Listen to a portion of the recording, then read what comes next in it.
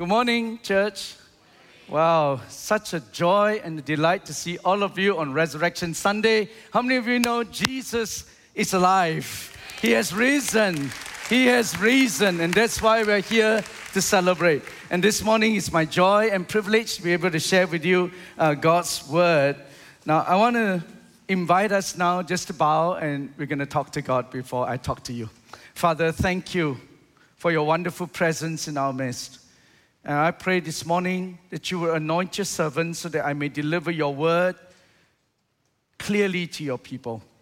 Lord, I pray that we will all walk out of this hall inspired because we serve a risen Savior, a God who is alive, a God who is here to meet us at our point of need, a God who is here to save and to restore.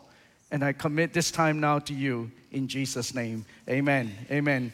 You know, the pyramids of Egypt are famous because they contain the mummies of the ancient kings. Westminster Abbey in London is visited because it has the bodies of famous Englishmen buried there. The tomb of the Chinese Emperor Qin Shi Huang, was well known around the world because of the terracotta soldiers, right? They are buried over there. The tomb of Muhammad is noted for the stone coffin and the bones that it contains. But I want you to know that the garden tomb of Jesus Christ is famous because it is empty. It is empty. Why? Because Jesus has risen. And this is the event that changed our world. What is it about the resurrection that brought about such a change? What does the resurrection really mean for you, for me? This morning, in the time that I have, I want to outline for you, and both, whether you are here for the first time or you have been a Christian for a long, long time, you listen to me. The resurrection is one of the most significant events in the church. And here's the reason why. I give you 7 things about the resurrection. Why is the resurrection so life-transforming? Why is it so important to the church? Number 1 is this. It proves the existence of God. The resurrection proved the existence of God. Why do I say that? Now, the existence of God has been an issue of great debate. Now, there has been many, many hints of the existence of God, ranging from nature to creation, etc. And we all talk about that, the existence of God. But there is no empirical evidence. You know, and we have read about the cases of people being resuscitated after they have died for a few hours. But I want you to know this. Jesus was in the tomb for 3 days and 3 nights. He was wrapped in grave clothes. He had a badly injured body. He was checked and certified to be truly dead by the Roman soldiers. He was sealed in a tomb with a 1-2 tons stone. He was totally cut off, in other words, from anyone who could actually help him. And therefore, can I say this to you? There is no other way for Jesus to be resuscitated except by the power of God. Only the power of God could raise someone like that from the dead, totally cut off from humankind, totally wrapped up, totally encased, and yet he was raised. And that's why the Bible never used the phrase, Jesus rose from the dead. Do you know that? It never used that phrase. It always says, God raised him from the dead. The resurrection was not something that Jesus did. It was something that God did. Acts chapter 2, verse 24 tells us this, but God raised him from the dead, freeing him from the agony of death because it was impossible. Everybody say impossible. It was impossible for death to keep its hold on him. Acts chapter 2, verse 32 tells us this. God have raised this Jesus to life, and we are all witnesses of it. Acts chapter 3, verse 15. You killed the author of life, Peter said, but God raised him from the dead. We are witnesses of this. And ladies and gentlemen, to raise Jesus from the dead, God must exist. And the resurrection proved the existence of God. Hallelujah. Only the existence of God can adequately explain what happened on Resurrection Sunday. And how many of you agree that if there is a God, then we must come to Him. We must know Him and we must worship Him. That's why Jesus said in John 14:9, anyone who has seen me have seen the Father. And He said in John 14:6, Jesus answered, I am the way, the truth, and the life. No one comes to God the Father except through me. The resurrection proved the existence of God. Here's number 2. It shows the triumph of good over evil. Do you know, if the story of Jesus ended with the crucifixion, then injustice has prevailed. Right? Then evil would have triumphed over good. Darkness have overcome light, and bad things have happened to another good person. If Jesus did not resurrect, how can I even persuade you that good can triumph over evil? If Jesus did not rise again, then there is no moral order in this world. But if Jesus is not risen, then it is not a Good Friday. It's a bad Friday. How many of you agree? But because He has risen, that's why we said it is a Good Friday. And that is why the Apostle Paul told us in no uncertain terms that if Christ has not risen from the dead, our faith is in vain. So you read 1 Corinthians 15, verse 13 and 14. If there is no resurrection of the dead, then not even Christ has been raised. And if Christ has not been raised, our preaching is useless, and so is our faith. The cross, without the resurrection, brothers and sisters, will demolish our faith. But if Christ has indeed risen from the dead, then you and I can firmly declare good has triumphed over evil. Light has conquered darkness. Love has won over hate. Hallelujah. Philip Brooks said it so beautifully. Tomb, thou shalt not hold him any longer. Death is strong, but life is stronger. Stronger than the dark is the light. Stronger than the wrong, the right. Faith and hope triumphant said, Christ has risen on Easter Day. Hallelujah. Christ has risen. The resurrection sealed it.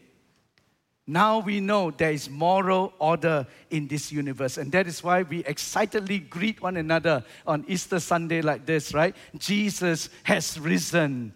And then you all said, He has risen indeed. He has risen indeed. Here's number 3, very important. It overruled the finality of death. The resurrection overruled the finality of death. Have you ever seen a dead body up close? Have you? No, I have. I've seen relatives, I've seen friends, I've seen even church members die up front and personal. I've seen dead bodies. And I'll tell you one thing about dead bodies. They look very final. Am I right? They look really final. There's a finality about death. Everything about a dead body shouts at us, it is finished. It is over. This is the end. Even though, as human beings, we often try to deny it. Now, I'm a Chinese, right? And I know this for a fact. Every Chinese funeral, do you know? The Chinese people would actually spend a lot of money burning stuff, you know? Of course, made of paper. But, you know, burning stuff like cars, houses, credit cards. They burn mobile phones, you know, paper ones. Even nowadays, they burn Netflix subscription. You know. Why? Why do we do that? I'll tell you why. Because we think that life will go on after the funeral is over. They hope that the life they know will go on and the funeral is over. The ancient kings wanted to be buried with their wives and their servants and their horses. Why? They want to go on living their kingly lifestyle after death. But I tell you one thing, that can never be, because there's a finality about death. And I got news for you. Everybody dies, right? The rich people die, the poor people also die. The educated people die, the illiterate also die. The famous people die. The unknown people also die. The good-looking ones die. Sorry then, they die. The ugly ones, you know, also die. We all die. Ultimately, everybody dies. And at the end of the road of life, guess what? Death is waiting. And one day, your heart will stop beating, right? The music will stop playing. One day, the party will come to an end. It will always come to an end. Death seemingly is the full stop to life. But I tell you one thing, brothers and sisters, the cross of Calvary changed everything. Why? Because Jesus not only died on the cross, he rose again. And he overruled the finality of death. And I tell you now, death is no longer a full stop, it is a comma. Death is no longer a termination, it is a transition into eternity. It's just that the 9 months that we stay in our mother's womb, it is not an end in itself, it is a preparation for life. And because Jesus has risen, life has overcome death. And we follow a living Savior today. Hallelujah. The Apostle Paul tells us in 1 Corinthians 15, verse 54 to 56, death has been swallowed up in victory. Where, O death, is your sting? The sting of death is sin. The power of sin is the law. But thanks be to God, he gave us the victory through our Lord Jesus Christ. Hallelujah. Dr. David Simeons, a missionary in Africa, talks about how he met a Muslim who actually converted to Christianity. So he asked this Muslim man, what made you become a Christian? And this Muslim man replied very simply. He says, well, it's really simple. If you go down a road that forked into 2 directions and you don't know which way to go, but there are 2 men at the road. One is dead, the other is alive. Which one will you ask, which way do I go? The answer is obvious, right? You never ask a dead person, which way do I go? You ask the one who is alive. And I want you to know Jesus has risen and he is alive. You can come to him this morning and you ask him, which way do I go? And he will tell you in no uncertain terms, I am the way, the truth, and the life. No one goes to the Father except by me. The story of every man's life is the same. He lived and then he died. Only Jesus' story is different. He died and he lives again forever. And because Jesus rose again, we know now that death is not the end. The resurrection overruled the finality of death. Here's number 4. It declares to all of us the deity of Christ. The deity of Christ. When one studies the major religions of the world, we will discover that one distinctive that Christianity has is that we have a founder who claims to be God. Every other religions are founded by prophets who point others to their God. But when Jesus claims to be the Son of God, when Jesus said he's one with the Father, his family thought he was insane. The religious leaders called him a blasphemer. The authorities thought that he was a power-hungry criminal, and so they crucified him. They thought that they would silence him forever. They thought that they have demolished all his claims to deity. Even his own disciples thought that Jesus could be wrong when they saw him dying on that cross. But when Jesus rose again from the dead, none of his disciples ever questioned his deity again. They know that they know Jesus is God. It was his resurrection that sealed his deity once and for all. The resurrection of Jesus Christ, my friends, is so important because it tells us once and for all in no uncertain terms, oh, Jesus is God himself. He is God. Here's the next one. I think the resurrection of Christ confirms the prophecies of God. There are some psalms in the Bible that are classified messianic psalms, and we all know that, right? There are psalms that prophesied directly about the suffering, about the resurrection, about the victory of the Messiah. One example, King David wrote in Psalm 16. This is way back in the Old Testament. Psalm 16, verse 9, 10. Therefore, he said, my heart is glad, my tongue rejoices, my body also will rest secure, because you will not abandon me to the realm of death. And he's prophesying about the Jesus who is to come. Nor will you let your faithful one see decay.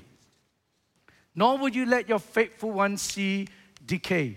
When the psalmist declared in Psalm 16, verse 10, that the Father will not allow the body of Christ to see decay. Why did he say that? It's because our Lord Jesus Christ is totally pure, and decay and purity cannot come together. And that is why God will raise Jesus from the dead by the third day, which is when decay begins to set into a dead body. And God will not allow decay and purity to coexist. And that's why he must raise him up before the third day, right? And that's why God raised Jesus from the dead on the third day. And the question one can ask is this: if God will not let Jesus see decay, then why let him die in the first place? If you are going to raise him from the dead, then why let him die? Here's the thing, listen carefully. What is death anyway? When does death actually happen? Is it when the brain stops? Is it when the heart stops? Is it when we stop breathing? But can I suggest all these are just symptoms of death? The real essence of death is separation. What is death?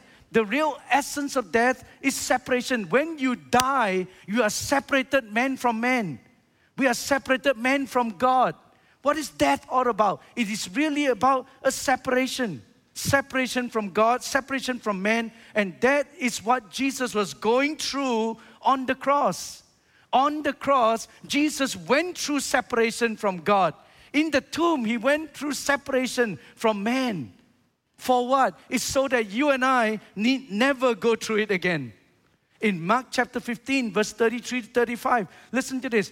When Jesus was on the cross, he said, at noon, darkness came over the whole land until 3 in the afternoon. Why? Because at 3 in the afternoon, Jesus cried out in a loud voice, Eloi, Eloi, lema sabachthani, which means, my God, why have you forsaken me? On that cross, when Jesus took on the sin of the world, he was separated from a holy God, his Father.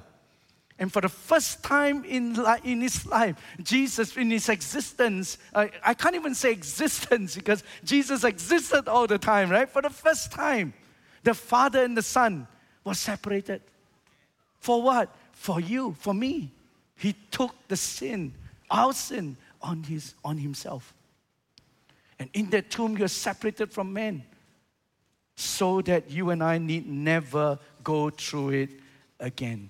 And because Jesus is pure towards God, God will not allow him to see decay. That's why death could not hold him. And on the third day, God said, it is enough. And he raised Jesus from the dead on the third day. Question, Did you know that this was actually an act of prophecy? Not just in the Old Testament, but even in the New Testament. Jesus said to his own disciples in Matthew chapter 20, verse 17 to 19. Listen to how Jesus predicted this. He said, Jesus was going up to Jerusalem, and on the way he took the 12 aside, and he said to them, we are going up to Jerusalem, and the Son of Man, referring to himself, will be delivered over to the chief priests and the teachers of the law. They will condemn him to death and will hand him over to the Gentiles to be mocked and flogged and crucified. But on the third day, hallelujah, he will be raised to life. And how many of you know it happened? It was a fulfillment of prophecy. The resurrection was a fulfillment of both Old Testament and New Testament prophecy. If you ever doubt that there is a God who knows the end from the beginning, take a look at the resurrection. He proved it once and for all. Here's one more. It extends, the resurrection extends the scope of our salvation. Brothers and sisters, are you excited getting so far? This is so important. This is what Resurrection Sunday is all about. It's all of these things. And here's one more. It extends the scope of our salvation. The resurrection takes our salvation beyond the past into the present and then into the future. The resurrection extended that scope. Why do I say that? By his death on the cross, Jesus, through the shedding of his blood, made it possible for all of our past sins to be forgiven. Thank God for that. The penalty of our sin has been paid because the blood was shed. But because he rose again by his resurrection, he made it possible for you and I not just to be saved from the penalty of sin in the past, but he gave us power over sin for the present. Today you have power over sin for the present. He saved us from the penalty of sin by his death on the cross. He saved us from the power of sin by his resurrection to life. And one day, God is going to come back again. Jesus will come back again, and he will save us from the presence of sin forever and ever. And that is when our salvation will be complete. Hebrews chapter 7, verse 24 and 25. Listen to this. Because Jesus lives forever. In other words, because Jesus resurrected, he has a permanent priesthood. And therefore, he's able to save completely. He's able to save utterly those who come to him because he always lived to intercede for them. Do you know that if Jesus only died on the cross, he took care of all of our past sins? But we may not have power to overcome sin today. But praise God, Jesus is not dead. He is alive. And today, brothers and sisters, you can live in victory. You don't have to live with your struggles and your sin. You don't have to live in defeat anymore. You don't have to live with that habit that seemingly cannot be broken. You don't have to live with that anger that never seems to go away. You don't have to live with that guilt that you're struggling with all the time. I want you to know he is alive. And his life made it possible for us to live in victory. Today, his Holy Spirit has been given to enable us to walk in sanctification. He promised us that one day he will return and he will remove sin forever and ever. What a salvation. We don't have a dead Savior for the past. We have a risen Savior for our present. And we have a coming King for our future. Hallelujah. Are you excited? You know, I don't know about you, but I think about this and I say, wow, what a Savior. Today, if you lack purity, he is my purity. If I lack righteousness, he is my righteousness. If I don't have peace, he is my peace. If I am hurt, he is my comfort. If I'm sick, he is my healer. He is my all in all. And Galatians 2:20 says, I've been crucified with Christ, and I no longer live, but Christ lives in me. The life I now live in the flesh, I live by faith in the Son of God, who loves me and he gave himself for me. The resurrection seals this truth. And the salvation Jesus came to bring is complete and total. Hallelujah. He can save us past, present, and future, spirit, soul, and body. That leads me to my final point. Do you know, when Jesus rose again from the dead, it starts the recreation of God. It starts the recreation of God. One of the distinctives of the Christian faith is this: we don't despise the physical. We believe that both the material and the immaterial parts of man are from God. And when God raised Jesus from the dead, it tells us firstly, God is not only interested in saving my soul, but he is also wanting to save my body. He wants to redeem us spirit, soul, and body. That's why we believe in the resurrection of the body. I'm waiting for that. Jesus left behind his old grave clothes, right, in the tomb. Why? Because he now got a new body. And that body is one that can go through walls and doors, and that new body is immortal. And this is what, brothers and sisters, you and I are looking forward to. If you are dead, that's what the dead people are waiting for. You know what they're waiting for? 1 Corinthians 15, verse 51 to 57. Listen, this is your hope. This is your blessed hope. You must know it, brothers and sisters. You must know it and embrace it and know it. And here's what it says. 1 Corinthians 15. This is what we're looking for. Listen, Paul said, I tell you a mystery. We will not all sleep. In other words, we will not all die, but we will all be changed. Because when Jesus comes back again, some people will still be alive, right? So not all will die, but we will all be changed. When Jesus comes back in the flesh, in the twinkling of an eye, at the last trumpet, for the trumpet will sound. And then what will happen? The dead in Christ will rise imperishable, and we will be changed. For the perishable must clothe itself with the imperishable, and the mortal with immortality. And when the perishable has been clothed with imperishable, mortal with immortality, then the saying that is written will come true. Death has been swallowed up in victory. Oh, death, where is your victory? Where, oh, death, is your sting? The sting of death is sin. The power of sin is in the law. But thanks be to God, He gave us victory through our Lord Jesus Christ. You know, when Jesus rose again on the first Easter 2,000 years ago, it was only the first fruit of a great harvest. And we know that the recreation of God has begun. You know why? Because Jesus has already resurrected. He's our first fruit. He's the first to rise from the dead. And He has already resurrected with a new immortal body, which tells us this, so will you and I. I am looking forward to that day when the trumpet will sound and the dead will rise from immortality to immortality. I'm waiting for that day.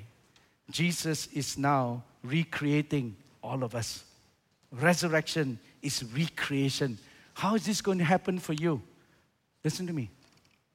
You can become a new creation today if you are willing to say, Lord Jesus, I believe that you died for me on the cross. God have raised you from the dead to be my living Savior. You can forgive me of all my past sin. You can give me your Holy Spirit, set me free from the need to go on sinning. And you will come back again to deliver me from the presence of sin forever. This morning, you can have a living hope because Jesus rose again from the dead. We have this blessed hope that Jesus will come back again. And on that day, my friends, the trumpet will sound. And we will be raised to be with Christ for eternity. That's what we are waiting for. I leave you with this, and then we're going to pray. Titus chapter 2, verse 11 to 14 summarize this so well for us. Listen to this. For the grace of God has appeared that offers salvation to all people. It teaches us to say no to ungodliness and worldly passions and to live self-controlled, upright, godly lives in this present age, while we wait for the blessed hope, the appearing of the glory of our great God and Savior, Jesus Christ, who gave Himself for us to redeem us from all wickedness and to purify for Himself a people that are His very own, eager to do what is good. The grace of God has appeared, and His name is Jesus. He appeared for the first time to redeem us from our sin. And then He gave us His Holy Spirit to reform us from the inside out. And we are now all waiting for that blessed hope of His second coming, where He will reward us with eternal life. On Good Friday, 2,000 years ago, our Lord Jesus shed His blood and declared our forgiveness. When He said on the cross, Father, forgive them, for they don't know what they do. And on that cross, Jesus took our punishment that we can have His life. He took our sins so that we can have His forgiveness. He took our pain so that we can have His healing. He took our sorrows that we can have His joy. He took our fears so that we can have His hope. My debt has been paid in full, cancelled by forgiveness, and He sealed it for eternity with His resurrection. And I want you to know, brothers and sisters, this morning you can put your faith in the finished work of Christ on the cross. Romans 6:23 says, for the penalty of sin is death, but the gift of God is eternal life in Christ Jesus our Lord. My friends, if you are here and you're not yet received Christ as your Savior, I want you to know this. You need not work for your salvation. You don't have to. In fact, we can never make it, right? All we need to do is turn away from all of our wrongdoings, from all of our sin. Believe in what Jesus has done for us on the cross. And today, you can receive this free gift of salvation. And His resurrection has proven that all this is true. It's an old song that we used to sing. I love so much. It goes like this, right? He paid a debt He did not owe. I owe a debt I could not pay. I needed someone to actually wash my sins away. But now I sing a brand new song, Amazing Grace. Christ Jesus paid a debt that I could never pay. He didn't give to me alone. He gave Himself, now He's my own. He's gone to heaven to make a place for me. And now I sing a brand new song, Amazing Grace. Christ Jesus paid a debt that I could never pay. And that's true. He paid a debt for you that you could never pay. And that's what the good news is all about. It's not by our own works, it's by His grace. And the grace of God has appeared to offer salvation to us. Not only that, grace of God has given us His Spirit so today we can live in victory. Amen. Amen. He has risen. He is alive. Hallelujah. Why don't you stand to your feet with me? Why don't we all stand together? I'm going to invite you to take a moment not to rush. If you could just stay where you are and allow the Holy Spirit to just minister to us. This morning, I'm going to give 2 calls. Firstly, I want to speak to those of you, maybe this is the first time you're here, maybe it's many times, but you have never personally opened your heart to let Jesus come into your life and become your personal Savior. Today, I want to offer you that opportunity where you can do that. The second call I want to make is for every one of us. I want you to know that we serve a risen Savior. The same Spirit that raised Christ from the dead can quicken our mortal bodies. The same Spirit that raised Christ from the dead is now given to us so that we can live in victory. You don't have to keep on living with your defeat. You don't have to keep on living with that anger that binds you, that guilt that holds you. You don't have to keep on living with that sense of defeat, but we can live in victory because Christ has risen. And I believe God is here to minister to us.